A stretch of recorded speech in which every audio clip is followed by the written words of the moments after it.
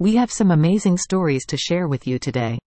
First off, Jonathan the tortoise, believed to be the world's oldest land animal, celebrated his 190th birthday this week. What an incredible milestone. Next up, LeVar Burton is being honored with a Lifetime Achievement Award at the Children's and Family Emmy Awards. We can't think of anyone more deserving of this recognition. Finally, we want to share an inspiring story that has been making its way around social media. A woman in Ohio is collecting thousands of stuffed animals and gifting them to seniors who may not have anything for Christmas this year. What a kind gesture. Today we've got a news story that's sure to make you smile. It's about Jonathan the tortoise.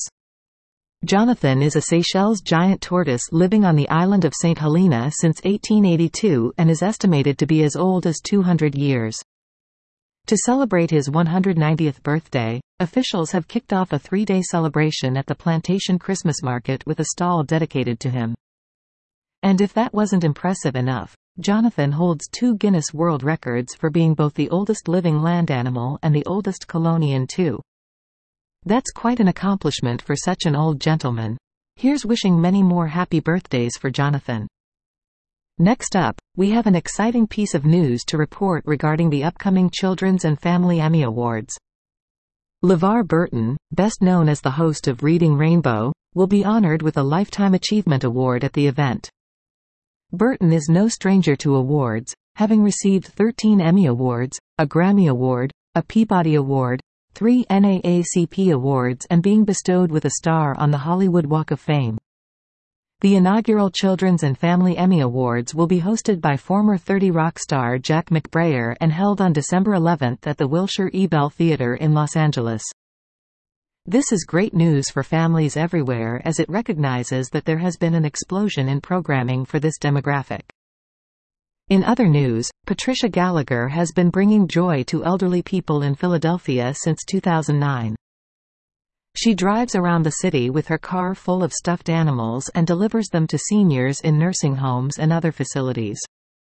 Her tradition started when she read "'Twas the Night Before Christmas" to a group of seniors and saw how much they enjoyed holding the stuffed animals she had brought with her. Every week during the holiday season, Patricia collects gently used stuffed animals from Craigslist and local donations, delivering 250 of them each time. In addition, Caitlin Gallagher, often referred to as the Happy Flower Lady, has been brightening up the days of those around her by collecting old flowers from stores and giving them away to anyone who needs a pick-me-up, even on Christmas Day. According to Caitlin, giving brings her more happiness than receiving. These 2 women are making sure that elderly people in their community are feeling loved this holiday season. An inspiring story indeed.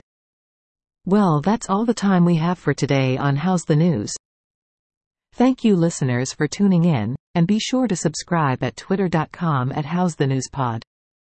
We hope you've learned something new, and that we've been able to help you feel better about what's happening in our world today. Until next time, stay informed and stay safe.